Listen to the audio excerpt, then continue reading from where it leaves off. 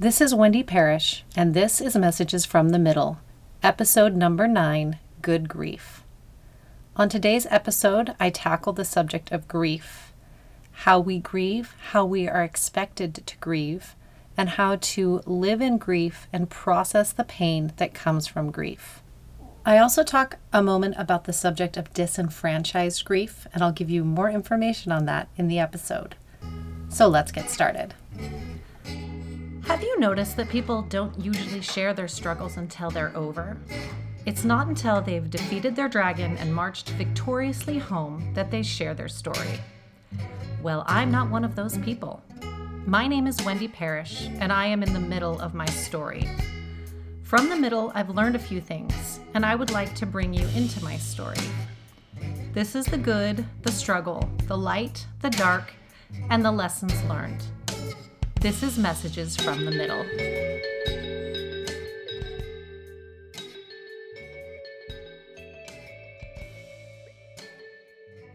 Hello, and welcome to Messages from the Middle. I'm Wendy Parrish. Today on the episode, we're going to be talking about grief. And I'm really excited to share this information with you if you can say that you're excited about tackling a subject as heavy as grief. But I feel like there's a lot of really good information in here. And before we get started, I want to put a shout out to a book that I read that has been incredibly helpful and transformational for me in my study of grief. And that book is called It's Okay That You're Not Okay by Megan Devine. And I cannot recommend this book highly enough, especially if you are dealing with grief of any kind. She does such a good job at talking about not how to just get over and heal grief and move on, but how to live in grief. And she has her own unique perspective on this because she suffered a devastating loss. And so she really knows what she's talking about. I also wanted to ask a favor. If you all wouldn't mind, who are listening to the podcast right now, today, if you could leave me a rating and review in iTunes, that's super helpful. The other thing that would be great is to get the message out more. So if you could screenshot you listening to the episode in your iTunes or Google Play or wherever it is that you're listening to your podcast and post that picture to your social media and tag me at Child Songbird, or you can even include a link to the episode. That would be incredibly helpful for me and help me in getting the message out that talking about mental health is good and healthy, and we need to be having these hard conversations. So with all of that being said, let's start talking about grief. The first step in the hero's journey is called the call to adventure. I've renamed it a call to trials. This call usually comes quickly and with no warning, sending the hero off to face challenges with very little time and preparation. Bilbo Baggins left the Shire without his hat, walking stick, and handkerchief. He only had the clothing on his back. This hobbit never left the Shire without his hat, walking stick, or handkerchief. My call came in 3 brutal, swift blows. The first turned me to sand, the second froze me to stone, and the third shattered me into pieces. My memories of these moments are both vivid and blurry at the same time. I don't recall seeing much but black, but I remember screaming, and I remember running, and I remember my husband's strong arms around me trying to bring me back to myself. After that, it felt like my particles were floating everywhere and nowhere at the same time. What I thought I knew, what I had seen as my future, was gone. My life could now be split into 2 parts, life before and life after. Except I couldn't see what life after was. I had no idea what after would look like. I didn't have words for what I was experiencing at the time. Nothing made any sense. I was in so much pain. I couldn't understand why I felt so broken. No one had died. There was no devastating diagnosis. My marriage was strong and happy. This was my very own hell. I was here all alone. I was grieving a loss, yet I hadn't lost anyone. It had never occurred to me that grief could happen that's not related to the death of a loved one. As a society, we associate the word grief with death, but grief occurs at any time there's a loss of someone or something you truly and deeply love. Grief is the cost of loving. Grief is a result of living in a world as human beings who have emotions. The most powerful and important of these emotions is love. We should love, and we need to love. Closing our hearts to love as a way of avoiding suffering is not living. And I know all of this is true, but I wished and I prayed that I had never loved so deeply with my whole heart the way that I did. I wished daily that I'd never put myself in a position to feel this kind of pain. In my body, grief feels like a burning in my chest and in my solar plexus. It burns and it aches, followed by a dark, giant, powerful ocean wave inside my body, washing away all the light and all the joy and all the hope. Then there's the knife in my heart, causing me to bleed out, yet I'm still alive. Why? Why am I still alive when my heart is bleeding? To this day, grief is my daily companion. It reminds me of the locket Horcrux in Harry Potter, always around my neck, weighing me down just enough, but not so much that I realize exactly what's happening. And then every once in a while, the locket gets opened and I'm enveloped in darkness and hopelessness. I know at those times I should sit and allow myself to feel and process these emotions that grief brings up. Let it have its moment and hear what it's trying to tell me. But I'm busy healing and I'm trying not to be that person, so I push it away and try to get back to my life. Have you ever heard the phrase, "what you resist persists"? If you haven't, then now's the time to hear it. Resisting emotion keeps the emotion with you stronger and longer.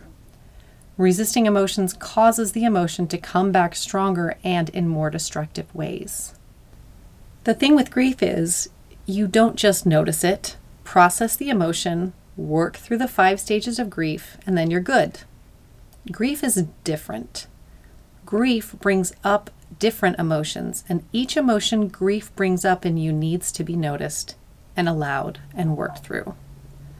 As for the 5 stages that are talked about in relation to grief, and those are denial, anger, bargaining, depression, and acceptance, they are meant only to serve as a guide of what kind of emotions to expect, especially in early grief. They are not linear and not meant to be a simple path you walk for a prescribed amount of time and then you're all better. With time and work, you may feel the painful emotions less frequently, or they won't be as intense, but grief is always with you. You have lost something, and that isn't going to change. Grief becomes the roommate you never wanted and is always there wherever you are. I know this sounds crazy, but you don't want it any other way. If you love unconditionally, then you will ache unconditionally. It will ebb and flow, but that grief stays with us forever. And it doesn't help that living in grief is a minefield. You never know what's going to trigger a new wave of sadness or longing, a time of the year that reminds you of all the good things or the painful things, a social media post that should have been you or them, a smell, a bird, a location, a song, those dang songs, or photographs, snapshots frozen in time with thousands of memories contained in that 1 second. They're both wonderful and painful. Another thing about grief is that everyone will experience it at some point in their life, and yet no one wants to. It's something people don't want to acknowledge when they see it in others because it makes it all too real. As a society, we just don't know what to do when we or someone we know is grieving. We want to see people move on and get better, triumph over their grief. Think about how many movies and books we have about how someone becomes or finds their purpose because of loss. That message isn't helpful when you're grieving. When discussing my grief with a therapist, she told me to look at the 6th stage of grief. That stage is called finding meaning. Like if I could just find meaning in the suffering, I would get better. Like if I just knew why this happened, it would be all over and I would be healed. What if there is no meaning? What if hard things just happen because we live in an imperfect world filled with imperfect people and imperfect circumstances? What if what we really need to do with grief is not fix it, but learn how to carry it? To be able to wake up each day and get out of bed and find something to be grateful for while still feeling the grief. Knowing that it will always be with us, and that's okay. It's the price that we pay for loving. The type of grief I'm dealing with is called disenfranchised grief. Many people are in disenfranchised grief and they don't even know it. Disenfranchised grief is grief that is not usually openly acknowledged, socially accepted, or publicly mourned. Examples of disenfranchised grief include the loss of a pet, a miscarriage, loss of a body part, loss of a person who is still alive but their personality has changed from dementia, mental illness, or drug use. This can include loss of your own personality for those same reasons. Also, loss of a loved one who is not blood related, a friend, a boyfriend, or a girlfriend, for example. This is grief that we don't feel like we can talk about. This grief is lonely, painful, and riddled with guilt. I shouldn't be mourning someone who's still alive. This form of grief is called disenfranchised because society doesn't recognize the relationship with the deceased, the importance of the loss, and/or the need to be a griever. Society also attempts to regulate how, when, and how long people may grieve by placing terms such as complicated grief on those who seem to grieve longer than society's expectations. We establish definitions of proper and improper mourning, such as putting a time limit on how long we grieve and how we behave when grieving. Someone is either too sad, sleeping too much, and not just getting on with it, or out and about living their normal life too early. If grief doesn't look the way we think it should, then it's wrong.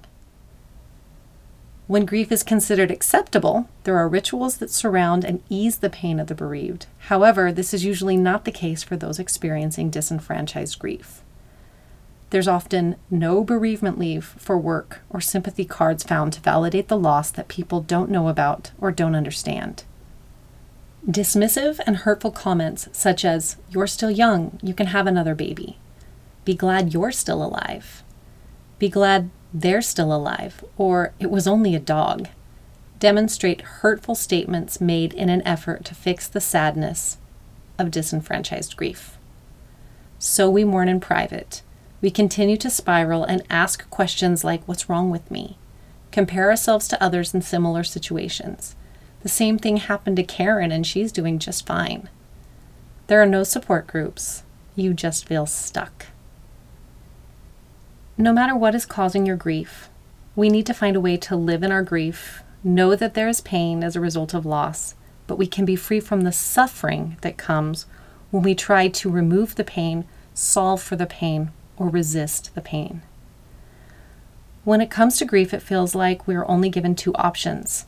We are either permanent passengers on the struggle bus, or we've moved quickly through the grief, risen above the pain, and transformed and are better than before. I want to offer that there is a middle option, a way to acknowledge the pain, not denying it or rushing to the end of the story. You can learn the tricks of the fire swamp, build a home there, and live quite comfortably for some time. That's a callback to episode 1, by the way, if you haven't listened to it. There's no catchy phrase or cliche advice that will end your grief. The way to live, and I mean live, in grief, is to acknowledge and allow all the emotions that come with grief. Bear witness to the pain you experience as a result of your loss. If you feel angry, be angry. Anger is a reaction to injustice, and the loss of love is an injustice. If you're sad, be sad. Deep sadness is a proper response to the loss of a loved one. Cry, scream, feel all of it. It's when we deny our emotions that true suffering occurs. Each of the emotions that show up as a result of loss is your body telling you something. If you don't listen, it will find a way to show up bigger, louder, and more destructive than before. Buried anger becomes rage. Sadness, stuffed down and put aside, creates depression, anxiety, and/or apathy. The way to survive grief or loss is by allowing the clean pain to exist. Don't push it away, ignore it, or tell yourself you shouldn't feel this way. You absolutely should feel this. Hurting because you have lost is part of the human condition. Pain is the cost of loving. Suffering is the result of avoiding and rejecting emotions. Going all in on love is the cure to suffering. Love, knowing that everything in this life is temporary. Love, knowing what you can love can be taken away or changed at any time. Love with the knowledge that there will be pain, but there will also be joy.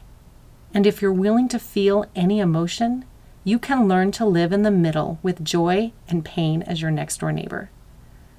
This is how you live in this imperfect world without losing yourself to suffering. So how do you allow emotions, you ask? Well, I'll tell you. You start by getting out of your head and into your body. Find the emotion in your body. Where is it? Is it in your chest, your stomach, your throat, your arms, your jaw? Once you've located the emotion, ask yourself, what does it feel like? Ask questions like, is it hard or soft, hot or cold? Does it move? Does it have texture? Is it smooth? Is it sticky? Does it have a color? Picture this emotion where it is in your body. If it moves, allow it to move. If it pulses, let it pulse. Then you name the emotion. This is fear. This is sadness. This is disappointment. This is frustration. Then you breathe into it. These emotions need oxygen. Then allow them to tell you what they have to say. Stay in the emotion for as long as it takes. In the Apple TV show Shrinking, the Harrison Ford character gives some really great advice. He tells his clients to find some music that makes them feel sad, and I'll alter that to say whatever emotion it is that needs to be processed, and listen to that music, set a timer for 15 minutes, and go all in on that emotion for 15 minutes. Feel it, notice it, allow it to be there. There will be some emotions that are processed in only a few minutes. Others will take more time. But allowing them to be in your body allows you freedom from constant suffering. And I wish that I could say that you only need to process an emotion once and then you're done. But you're going to need to go through this every time that emotion comes up for you. The good news is, as you get better and more practice at this, you can just allow it kind of on the go. I'm at that point with anxiety where I can just say, okay, anxiety, guess we're hanging out today. And I've given her a name. My anxiety's name is Freya, and she's a Viking, and she just hangs out with me some days, and that's okay. I know this might all sound very woo-woo, but this is how you learn to live with the multi-spectrum of emotions that our bodies can have. This is how you gain emotional intelligence, and this is how we learn to live with the pain of being human without getting buried in debilitating suffering. Grief will come to us all. We need to build a better understanding of grief, a new language for ourselves and for others who suffer from loss. We don't need to quickly resolve our grief so that we can be a better person. We need compassion and love for ourselves and for others in times of loss. If you are grieving, there is no prescribed time for when you need to be better, or a picture of what it looks like when you are out of mourning. Allow all of the feelings. Mourn the loss. Breathe into the pain. The cost of loving is grief, but life without love isn't life. So go all in on love. That's all I have for you today. Thank you so much for listening. Let's connect. Find me on Instagram at childsongbird, or you can shoot me an email, wendy@messagesfromthemiddle.com. If you would like more information on processing emotion and would like to work with me one-on-one as I talk you through processing emotion, I am offering for a limited time some free coaching sessions. I'm going to put the link in my bio on my Instagram. Again, that's at childsongbird, where you can connect to my calendar and work with me. I would love to work with you. Thank you so much, and we'll see you next week.